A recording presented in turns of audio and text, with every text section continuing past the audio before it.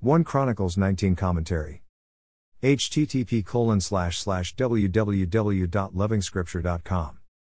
Be strong, and let us fight bravely for our people and the cities of our God. The Lord will do what is good in his sight. Verse 13. We are immediately reminded of the word of the Lord to Joshua. Be strong and very courageous. Be careful to obey all the law my servant Moses gave you. Do not turn from it to the right or to the left, that you may be successful wherever you go. Joshua 1 verse 7. The battles that the saint faces are not mock plays. Yes, obedience is key, but so is bravery and a resolve to overcome.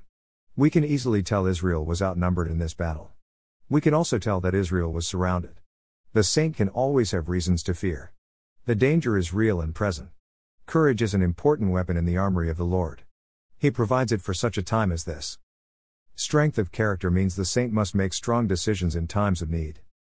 And in the words of Joab, the battle is fought on behalf of our people and the cities of our God.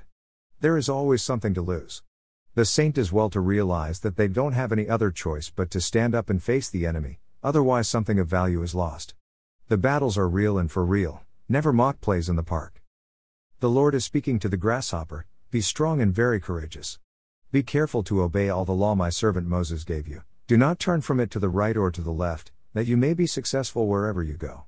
And see what the grasshopper has achieved. This is the doing of the Lord. More resources visit http://www.lovingscripture.com.